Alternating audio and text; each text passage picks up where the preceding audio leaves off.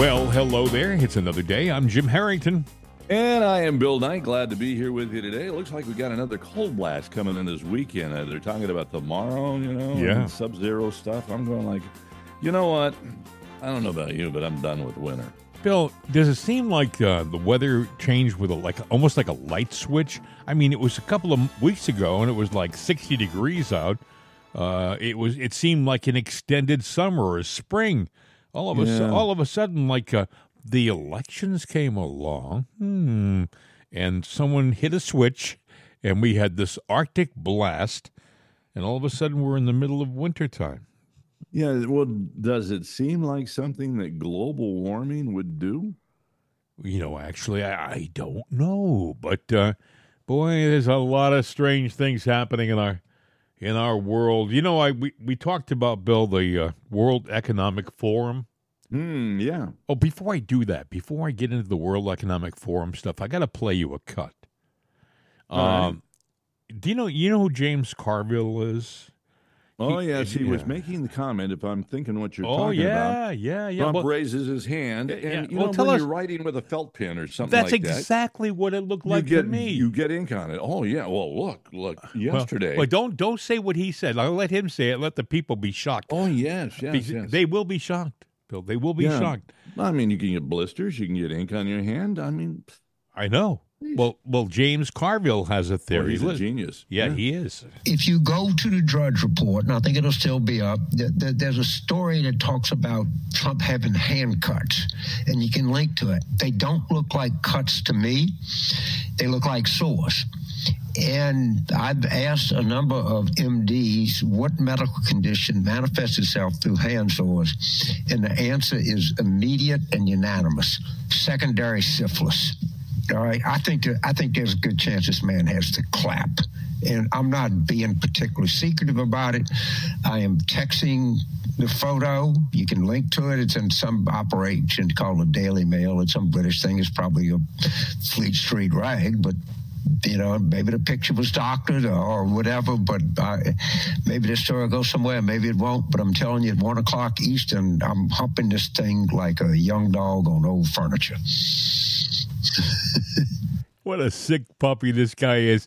What did he say? He said it was second stage or second degree syphilis or secondary. Something. Yeah. Well, let me just explain something here. He said he talked to a lot of medical sources. Why has he had this before? And he's got him. He hadn't talked to anybody. He said, I got some more. I got some more new sensationalism out there. And what is that? It's fake news. And they are doing, the left is taking everything they can, anything they can trump up to spin. Kind of like a segue here, but we can come back to this, like the E. Jean Carroll thing, where, the federal judge appointed by Clinton wants to shut Trump up, but yet E. Jean Carroll. I think we should I just want to point this out.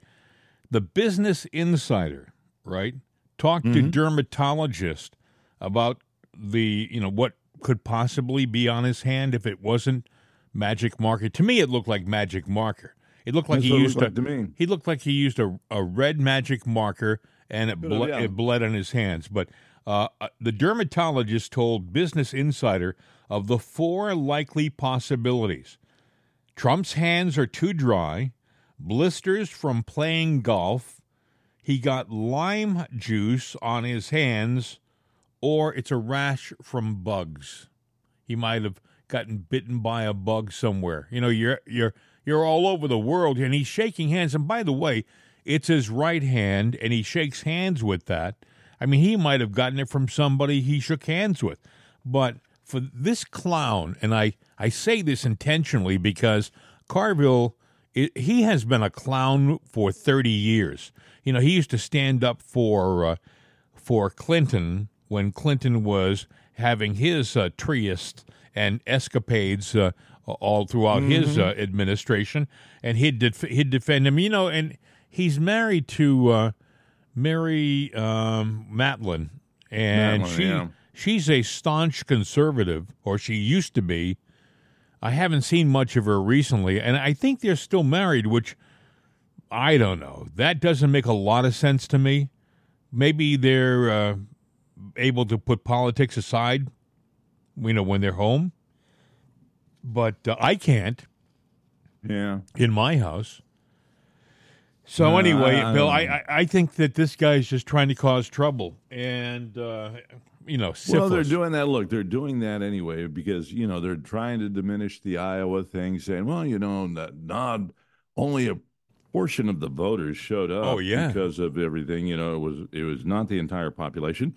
Okay, whether you have 50% or 100%, if you got 50% of the 50%, it means you probably are going to get 50% or more of the 100%. You know, Claire McCaskill, right? She's a former senator who got the position, by the way, I think because her husband died in office, or he had just gotten elected, and I think he had a heart attack or something, and she was actually put in place almost as a sympathy vote, right?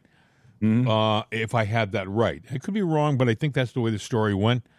But she got out there yesterday and said, Trump only got 50% of his vote. He's an incumbent, and he's in trouble. She said this.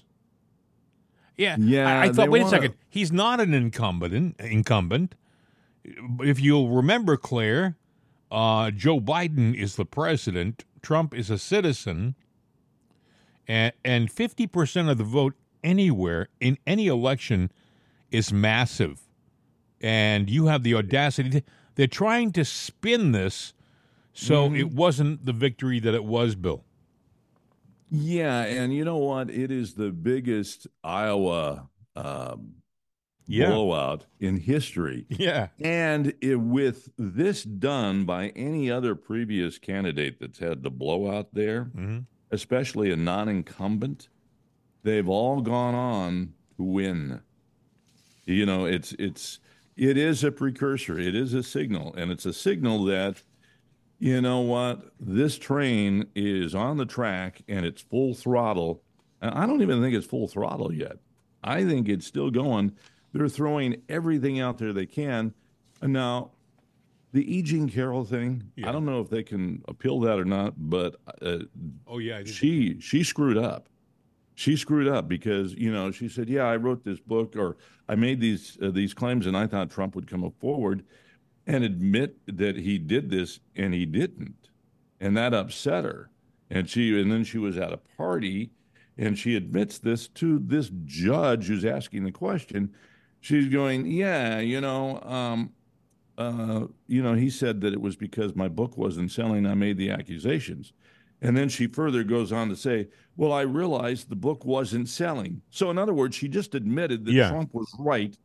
And then, so did she fake it? And then she talked to a never Trumper who was a big, do this, do that, say, you ought to go to court. No, you don't go to federal court. You go to civil court where it doesn't matter whether you're right or wrong.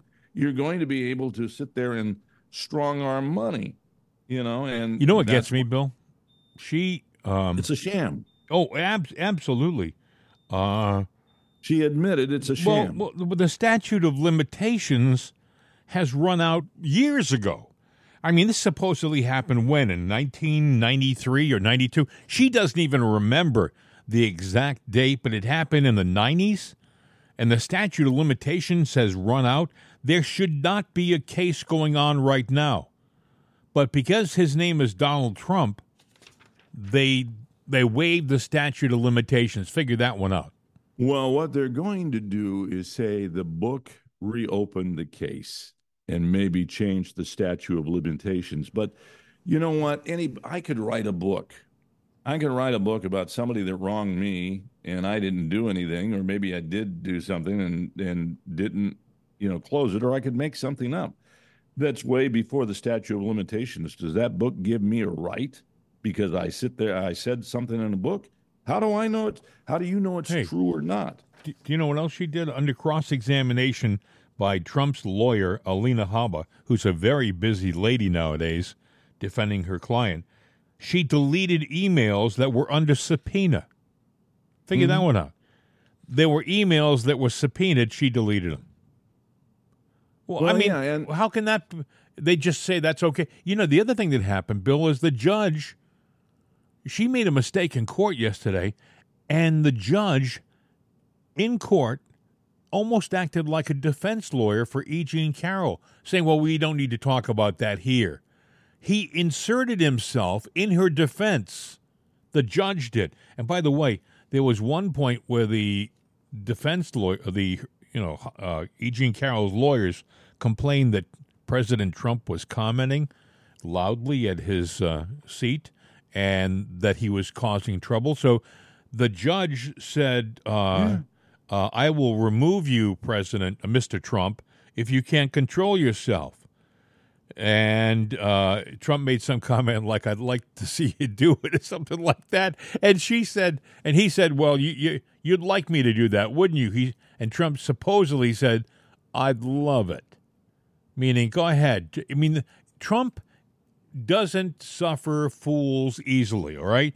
She's admitted it was a lie. You got the judge that is trying to stifle Trump on what he has to say. And I don't know how the whole thing is going to be valid, because it's obvious the whole thing was a setup, a sham, and a lie, which is so many things that they're doing on the Trump, against Trump now anyway. And why people want to sit there and believe, all the shenanigans that they're pulling, and they're going to pull more because we're in the election year. It's obvious that people, does the left realize that we're on to them? That the average person is I think they them? do, Bill. That's a good question. I think they do, and I'll tell you why. I got an email from a friend of mine who was conservative in Wisconsin, and he was talking about how they're not even hiding it anymore. The left, they're talking now apparently that if Trump gets into office, if he gets into office, if they can't stop him, and they're trying, by the way, to use every means necessary to do so, but if they can't stop him, they're trying to convince the military that they have an option to stop him when he's in office. Now, last I heard, that was called a coup, that's an insurrection. So what are they talking about? And, let's talk about the insurrection. Now, yesterday there was an anniversary of a guy that's been detained with no charges, no trial, trial set in the future, and he's still sitting there. Now, the interesting story that I saw this morning, bright and early, because I was going, boy, it's cold, and I'm up in Massachusetts thinking, well, I'm gonna go back Sunday. Well, maybe not, because there's another cold whack coming through. Yeah. Well, here these people are. They're sitting in the gulag, the D.C. gulag, who's calling the shots on that? Well, I think it's Joe Biden. All right. Right. Now, these people haven't been charged. They don't have trials set, and they're sitting in a gulag. So what do they do to these prisoners? They turn off the heat. Yep. And the temperature in Washington, D.C. is 22 degrees. Yeah. And, you're in a brick and mortar building, that's like a cooler. So 22, which is below freezing to begin with, it's going to be 10 or 5 degrees in there. Well, they're in their little orange jumpsuits. And supposedly the guards are walking around with hoodies and jackets and wool winter hats, while all the prisoners have are the blankets that they use for the bedding. That's it. So in my mind, all right, because that is cruel and unusual punishment. And let's say that the election turns around, and Trump goes in rightfully so, and the left is saying, well, he's going to do this and try to get even. Well, let me put it this way. If you're a party to what ends up was a steal, and you went along with it knowing, and you punish people knowingly, then you are part of the problem, and you need to be persecuted too. And news media that has sat here and perpetrated a lie, if you knowingly went along with a lie and a falsehood, then you're guilty too.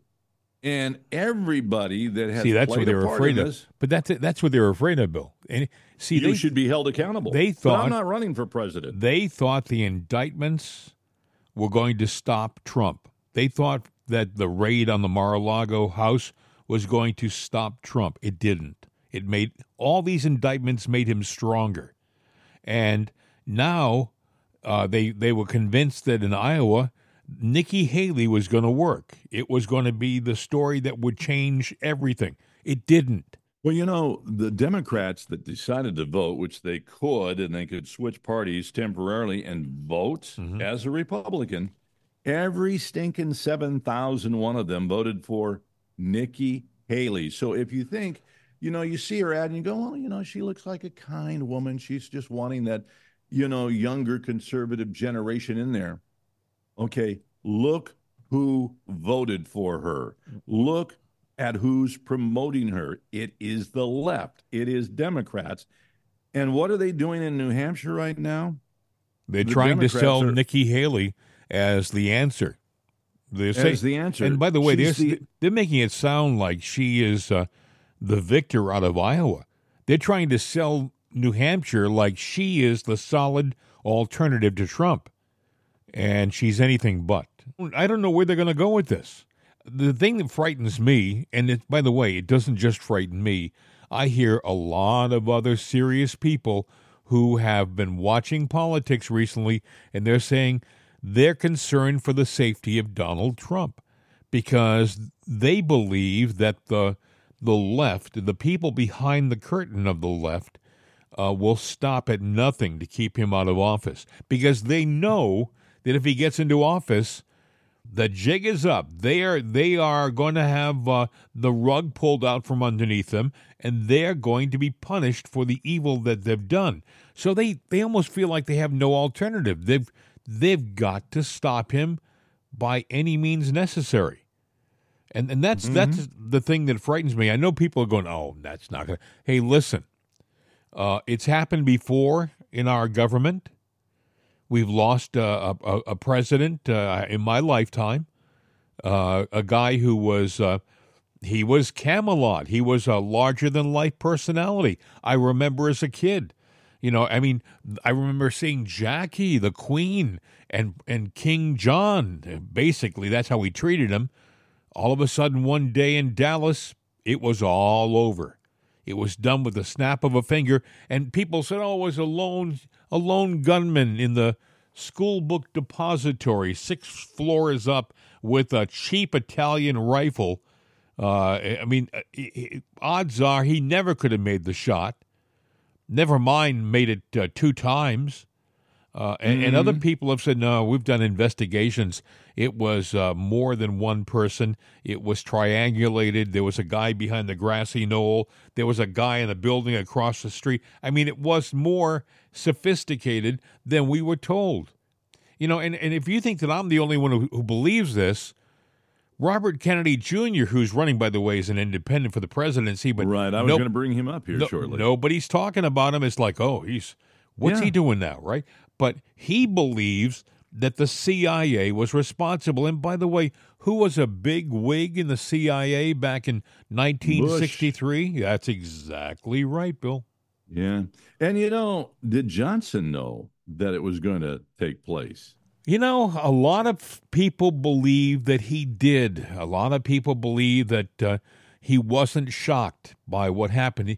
If you see the pictures of him, he seemed relatively calm considering, It almost seemed like that he was waiting to pick up the phone to find out, okay, the deed's done. Okay. Yeah. It was just, he was all the right things fell into place. So what's changed, Bill? What's changed? I ask you. Not a damn nothing. Don't we have? Is the CIA still capable of doing stuff like that?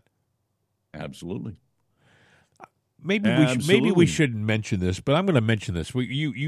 I said to you initially we wouldn't. We started doing this program about an hour ago, and we started talking about the E. Jean Carroll case. And we started talking about President Trump, and suddenly, for the first time in the history of our program, we lost the internet. Yeah, we're on a private network now that, right? We won't talk about it, but it's private. Yep. And so we kind of strung something together, and we're here right now with the hopes that it lasts for at least enough time so we can get some of the news out. But it just seems that it seems strange that there are these strange coincidences that happen when you do a program like this. We do a show we believe is very honest, but I think we touch nerves sometimes, don't you? I think there are times all the time. Yeah. I mean, there are people who monitor programs like ours, and I think that they think that we might be a little too close to home. Yeah, and Democratic voters don't realize they're used by the deep state. They're agents for them, and they're made to do, dirty deeds. In other words, they can go to, I forget what it is. There's a website they go to, and before Trump ever does a speech, they have all the negative memes and dirty stories. There are a lot of lies right now that Biden continues to tell. And even the left media said, no, that's wrong. That's not true. But they tell the story and the media goes, yep, let's report it. Because it's a game plan. They don't care that it's a lie, because if they tell it enough, it becomes the truth. And the funny thing is, the lies that are proven, they never give up. They never go away. Ever. The Russiagate. The urine story, all the sexual innuendo stuff, a good 80-90% of it has been proven wrong, and it's in the air. And I'm sitting there going, Trump wasn't this hated, when he was not in the political arena, only when he got into it. He was beloved because he gave to both sides. I mean, guys like Chuck Schumer, they would prance up to Donald Trump's office and they would slap hands and be buddy because Trump gave him money. Because Trump knew that, look, I'm a businessman. I build buildings.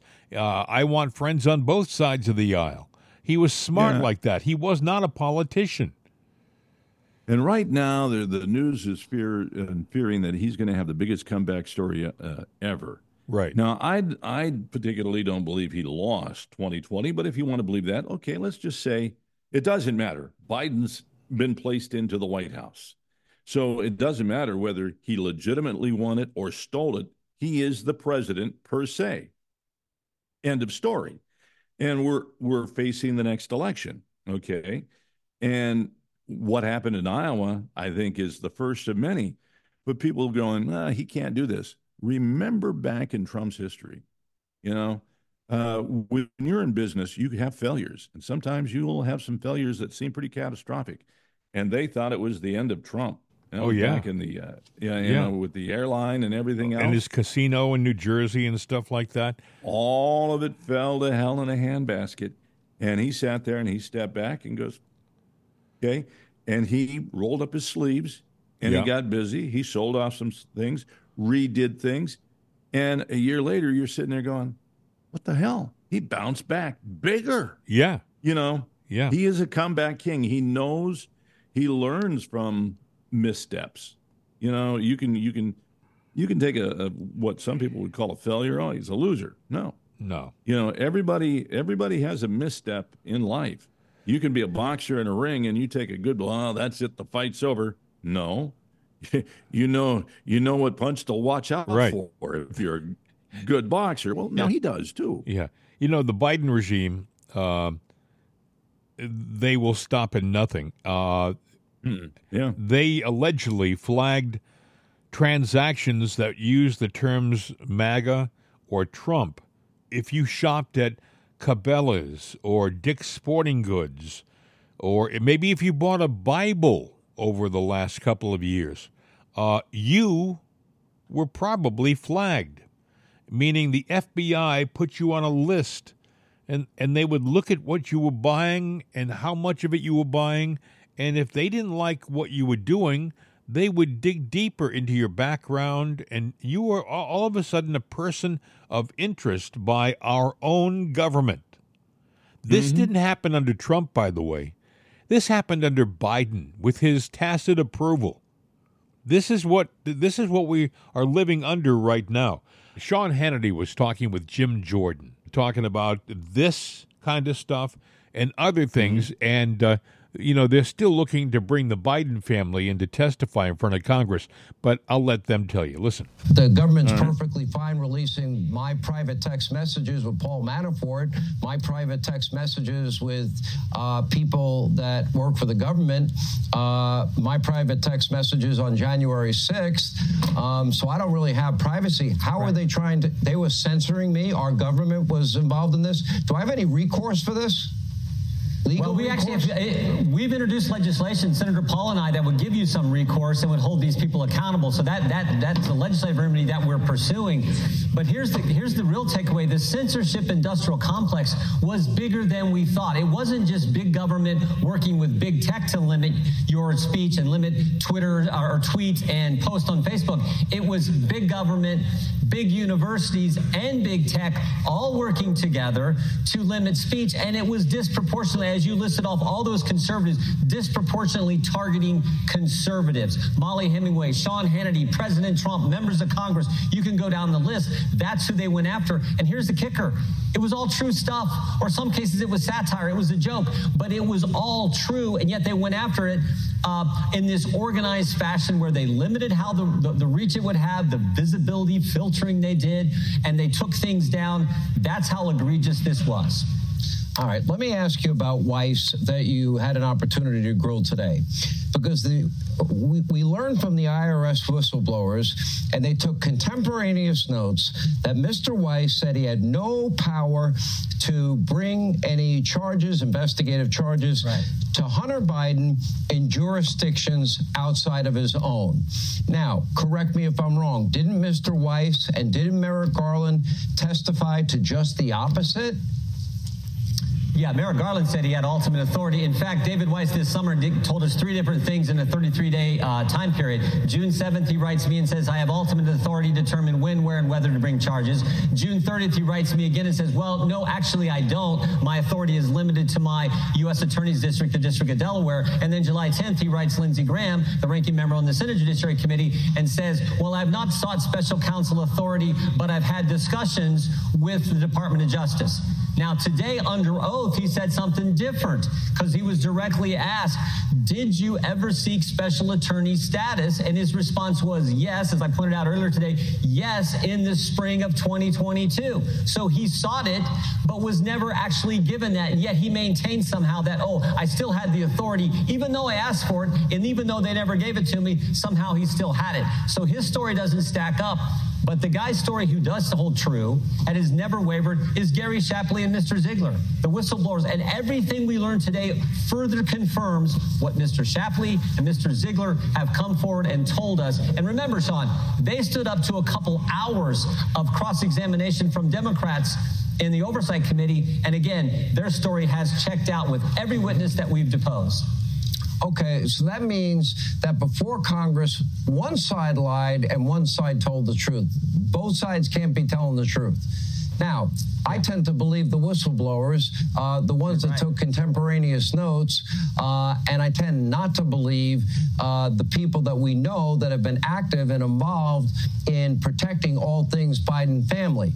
So I thought if you lied before Congress, you can get arrested for that and be charged for that. Am I wrong? Yeah, you can. It's tough to prove, but it sure looks like Merrick Garland misled us. I think David Weiss certainly misled us with his initial response to me on June 7th this summer, because that changed, as I said, in a 1-month time period. And what he said today didn't back up what he told us in those letters this summer. When will we get the transcribed interview in full? In a couple days. It'll be ready in a couple days, and we will make that available so people can. There's a lot of questions he wouldn't answer. He stuck to this issue of authority, but there was a lot of questions where he just didn't answer. So there's going to be a lot of that in the transcript. But where he did, I think it totally confirmed other witnesses that we've talked to, and of course what Mr. Shapley and Mr. Ziegler have testified to. Their story has never wavered. Their testimony has never changed. The White House has changed multiple times about this investigation, and of course the Justice Department has changed their story multiple times as well.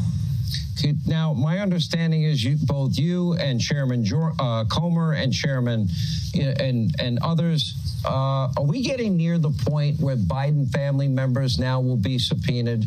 And if so, what Biden family members are we looking at? And why did the White House say today that the 200,000 loan repayment from Joe's brother, that they're not going to provide documentation. That's what they're saying. That proves that Joe actually gave a loan that had to be repaid. I would think that would be easy to produce, wouldn't you? You would think so. Maybe they don't have it. Who knows why they're doing that, but that's consistent with the White House. So there are a number of people we want to talk to. We want to talk to Hunter Biden's other business partners, Bob Walker, Mr. Scheuerman. We want to talk to them. We want to talk to James Biden, Hunter Biden. We want to talk to the guy who stepped forward and paid Hunter Biden's taxes. Just, out of the goodness of his heart, stepped forward and paid several $1 million in taxes that Hunter Biden owed. We want to talk to that individual. We want to talk to some of the folks who bought Hunter Biden's art. We think that's important for us to get into. So those subpoenas will be coming. Some of those will start, I believe, as early as Thursday of this week. Do you have any doubt that Joe Biden was active in these business deals? Do you have any doubt that Joe Biden lied about what he knew? Do you have any doubt that Joe Biden himself benefited financially? Do you have any doubt that Joe Biden took specific actions when he was vice president that benefited his family members, which would be the very definition of the bribery statute in this country?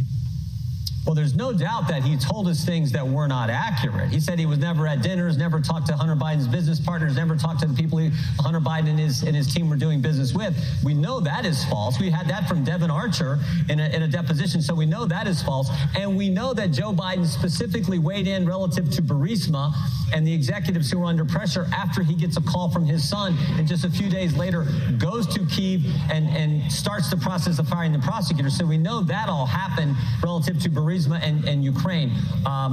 So there sure looks like they told us things that, again, were not truthful.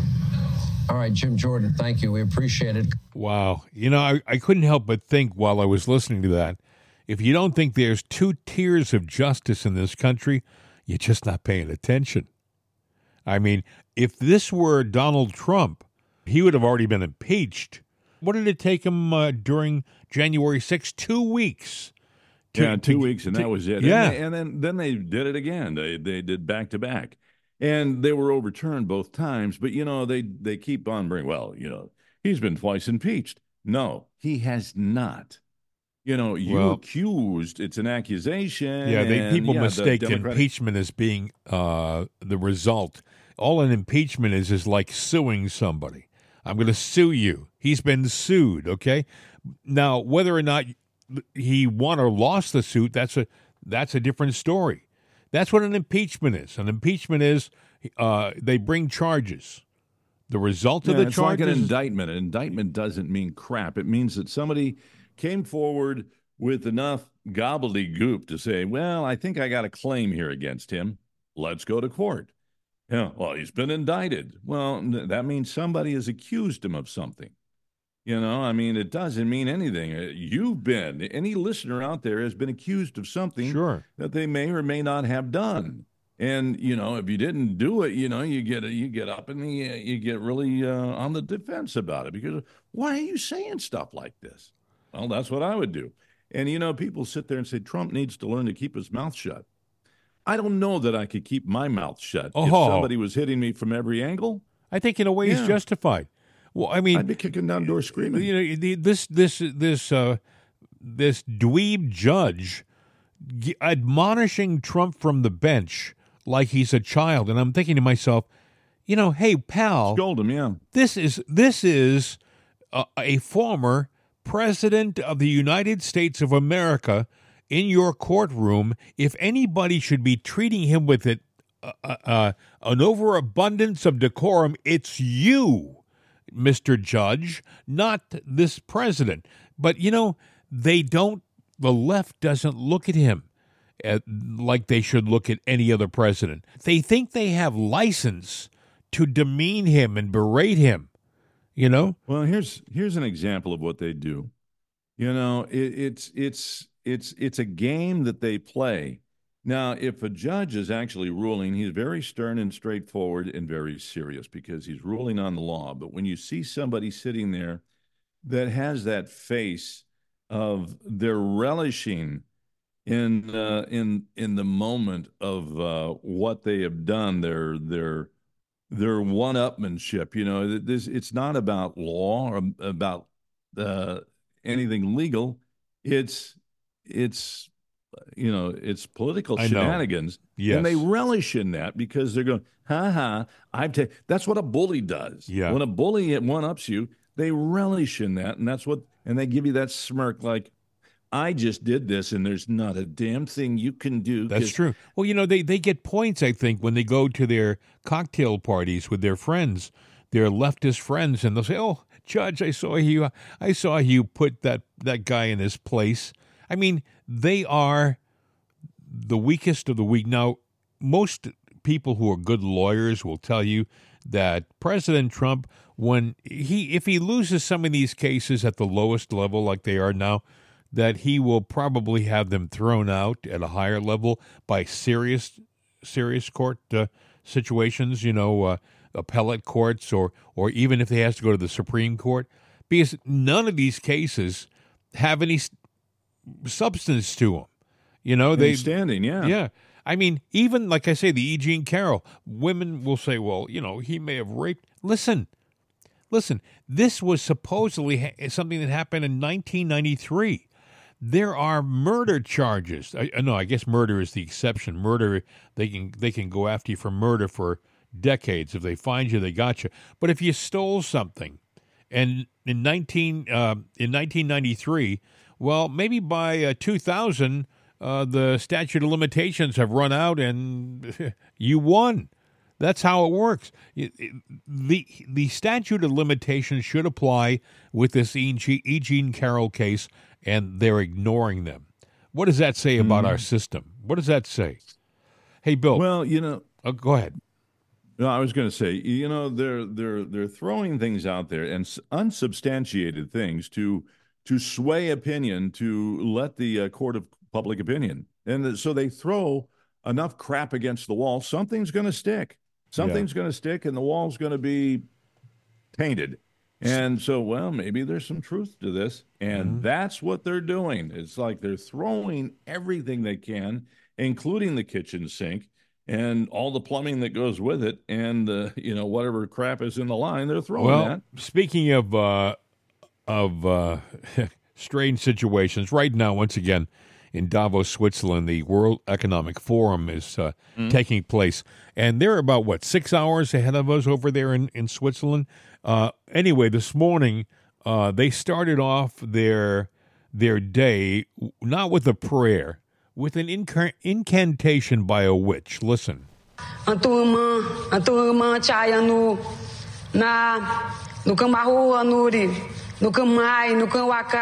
going to play the whole thing because part of me is a bit superstitious, and I don't want to hex anybody with that incantation.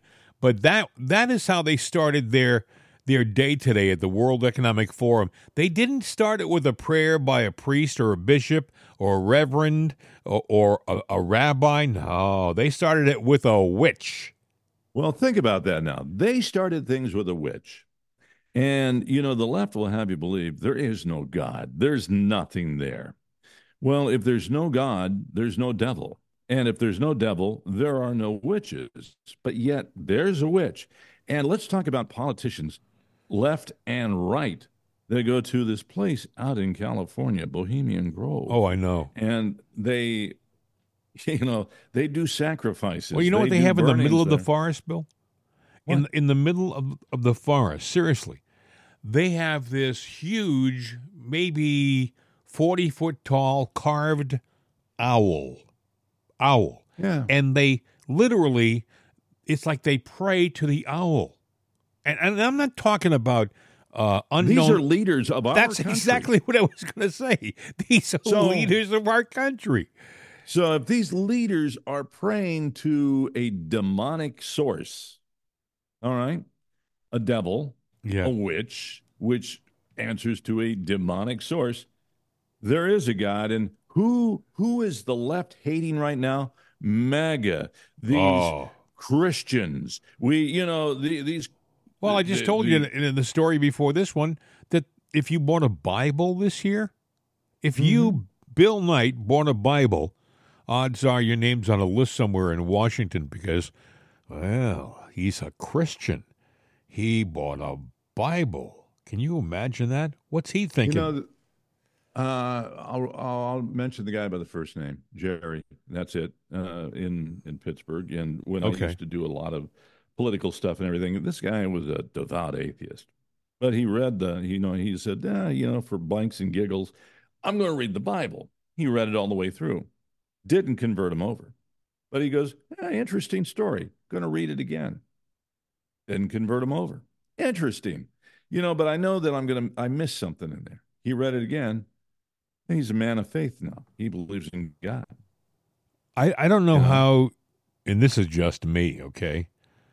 I don't know how I could go through this world without a solid belief in God, because I know that in the toughest times, and we've all had them, you just talked about it, Bill, we've all had tough times, I've always turned to God, and there's always been some kind of strength that I've gotten from that.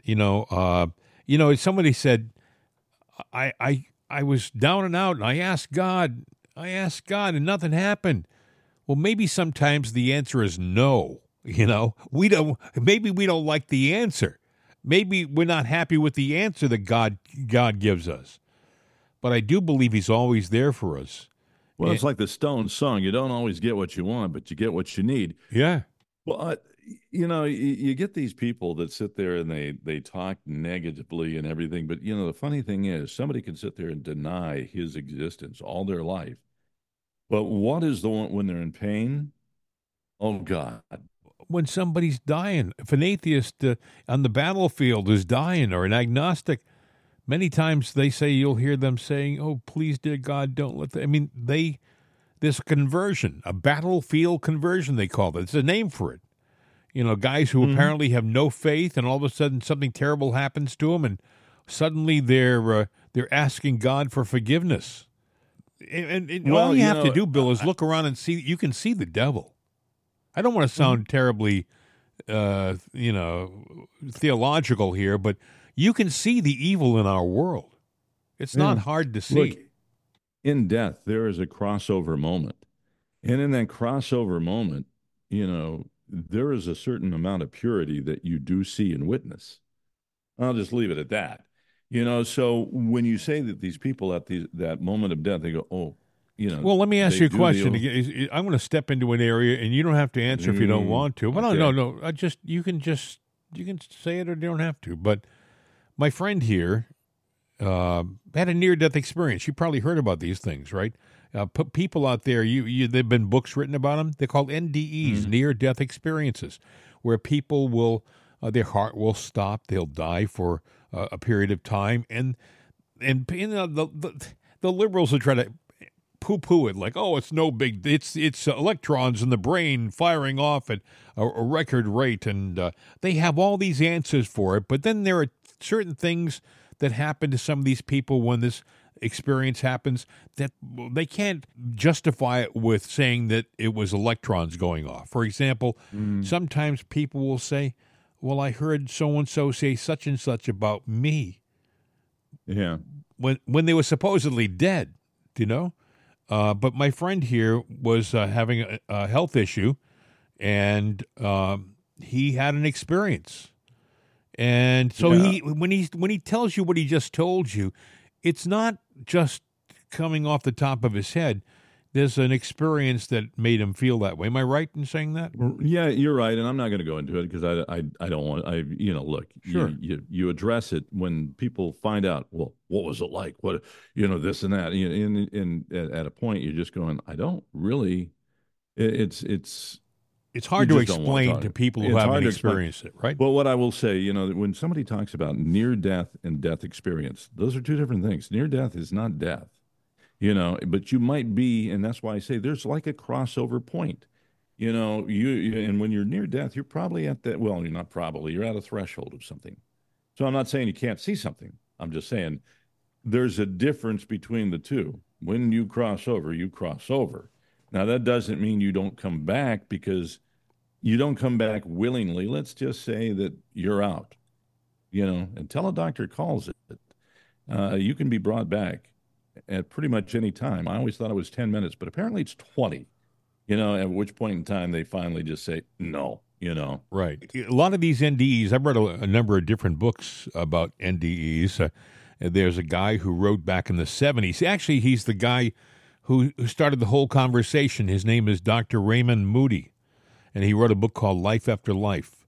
And the term NDEs came out shortly after that book came out, and I think there's some confusion. Near-death experiences in the case of most of these situations were people who their heart stopped, they were unconscious, they essentially had coded, and somebody had decided to keep resuscitating, and after a period of time, suddenly they came back.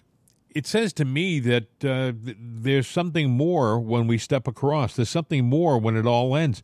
Again, it's a discussion that, sure, I could talk about, but it would be another day. It's complicated. And you do see things.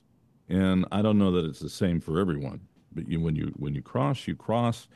I can tell you this, probably, time after time, people that have done that, and they're brought back, they really don't want to come back. You cross I believe over. that. I've heard that and many times. That's the truth. I'm glad I'm here, but I'm just saying there was that moment where you're just going, what?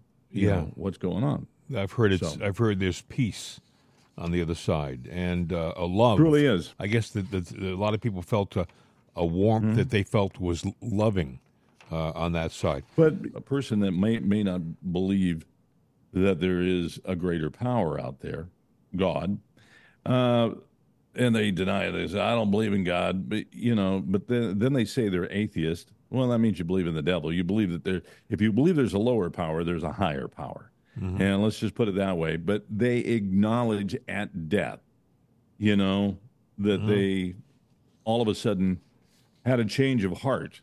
Or maybe they were in denial the whole time and they're going, I've got this, it's now or never.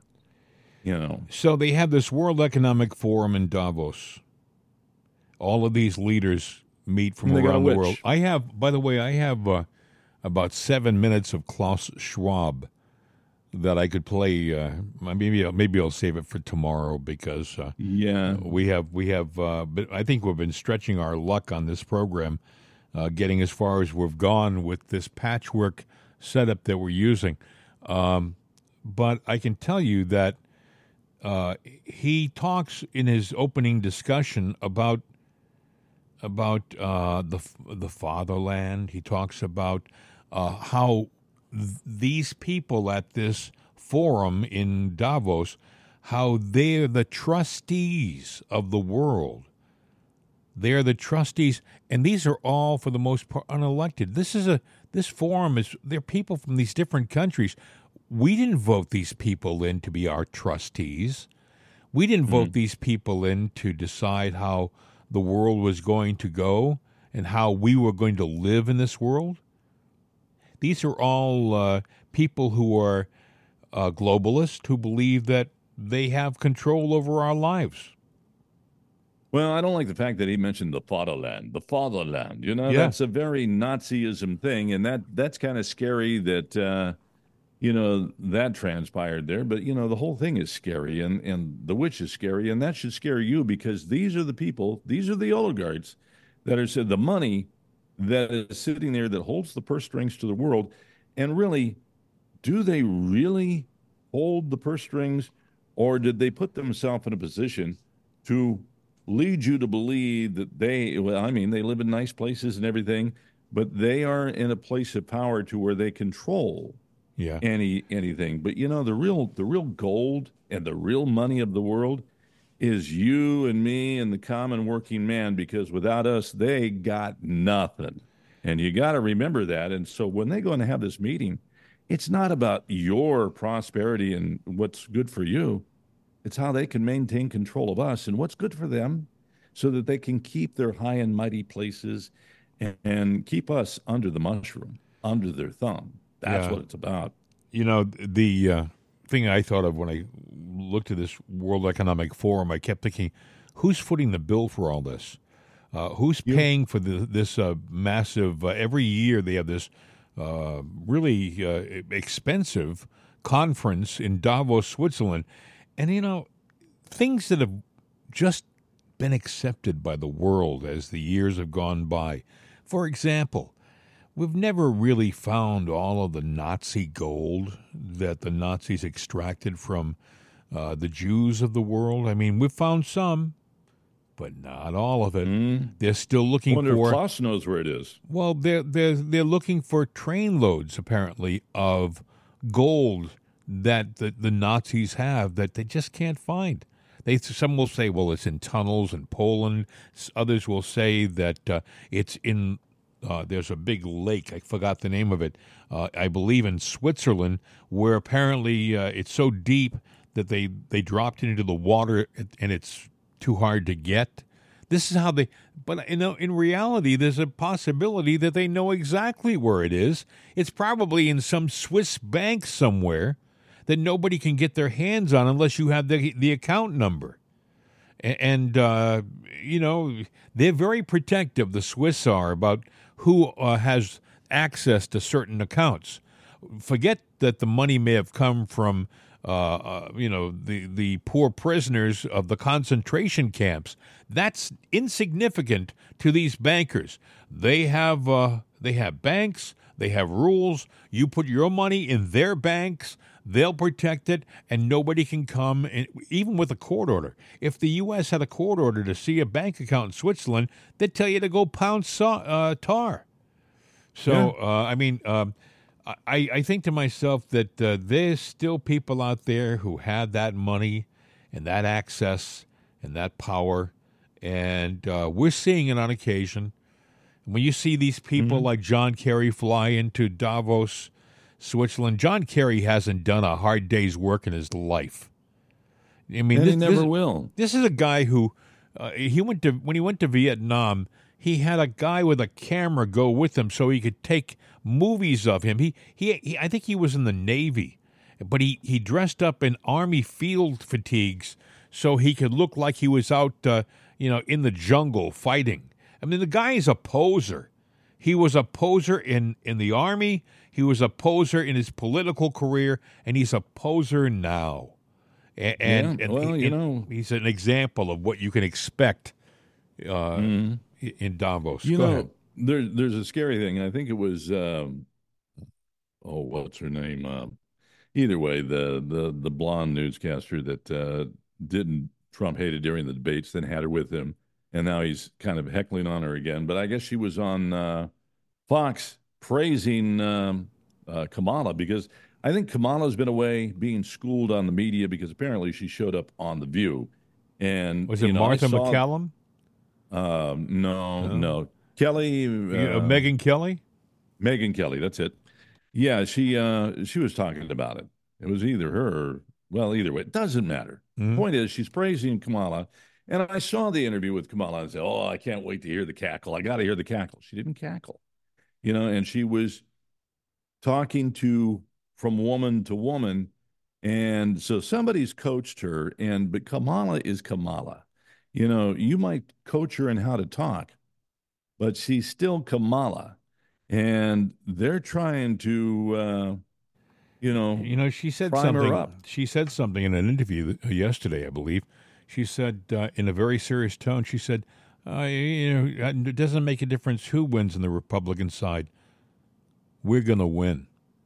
And she said it with, she said it with a knowing, a knowing that was like, ooh, wait a second. Like you said, no cackles here, No cackles here. She's been coached, and, they're keeping Joe locked away. He comes out to do whatever, and he might say one word, and then he's gone for 4 weeks on vacation, because I don't know that he's got the fortitude to even, when he does the walk, he looks like he's trying to jog, and, he's trying to keep from falling on his face is what he's really trying to do. But this guy can't run for another term, but they want to keep the name Joe. They want to keep his face kind of out there. And if they can get past the finish line, or get to the finish line, I think they feel they can steal this election. Yeah. And the reason they're probably floating the military action, they're going to say, well, that MAGA people, we have to protect democracy. Well, that's what a lot of people... It's going to be a bad year. A lot of people are saying that between now and November, there's going to be a major military crisis. A major event's going to happen, and it's going to be such an event that they're going to either postpone the elections, which would be amazing. It's going to be something which is going to be not seen before in our history. Right. We've never had an election postponed that I can remember. Even during the Civil War, we had our elections. So, well, look, the Democrats are trying to steal now. They're trying to steal the primaries. They tried it because they wanted to boost Nikki Haley, and she got third place because they want the weakest candidate to run for president, but they can't seem to take out Trump. And they got a lot of Democrats that have switched parties right now, and I think that's the party switch that people are talking about, because they're going in to vote for Nikki, and then as soon as they vote, they go back to voting for Democrats. They'll vote for Joe or whoever they're told to vote for.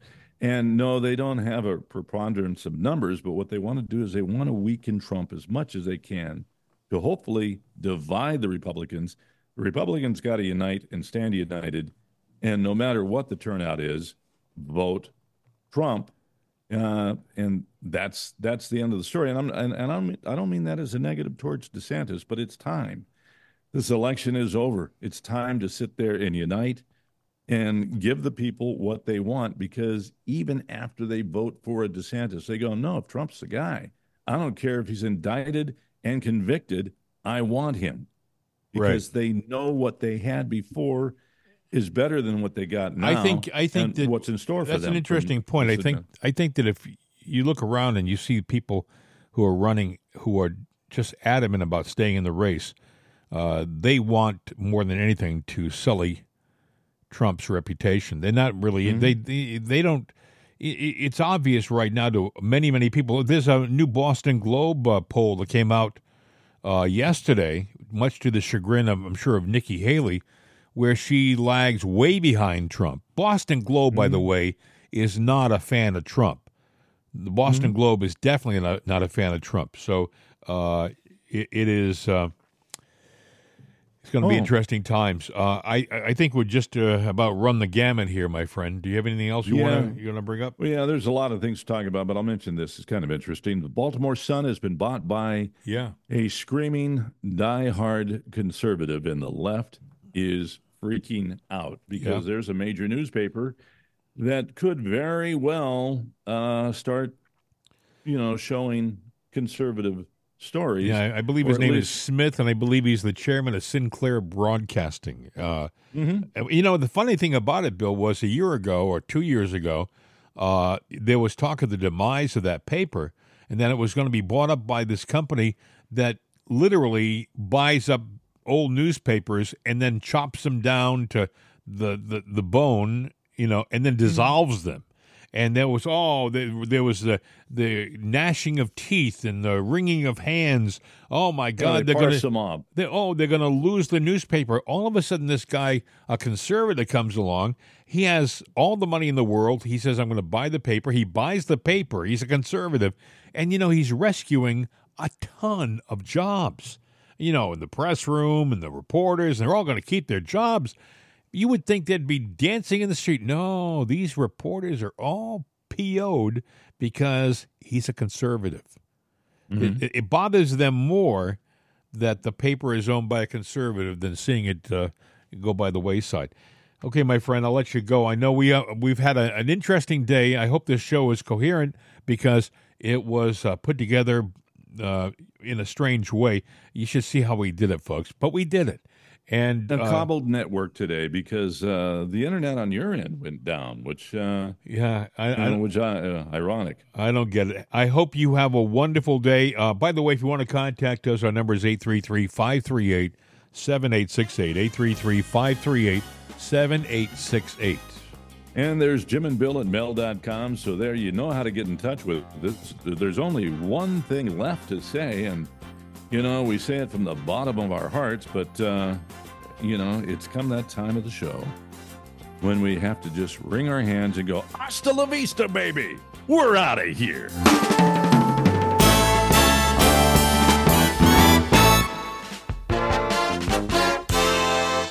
This is CRN America.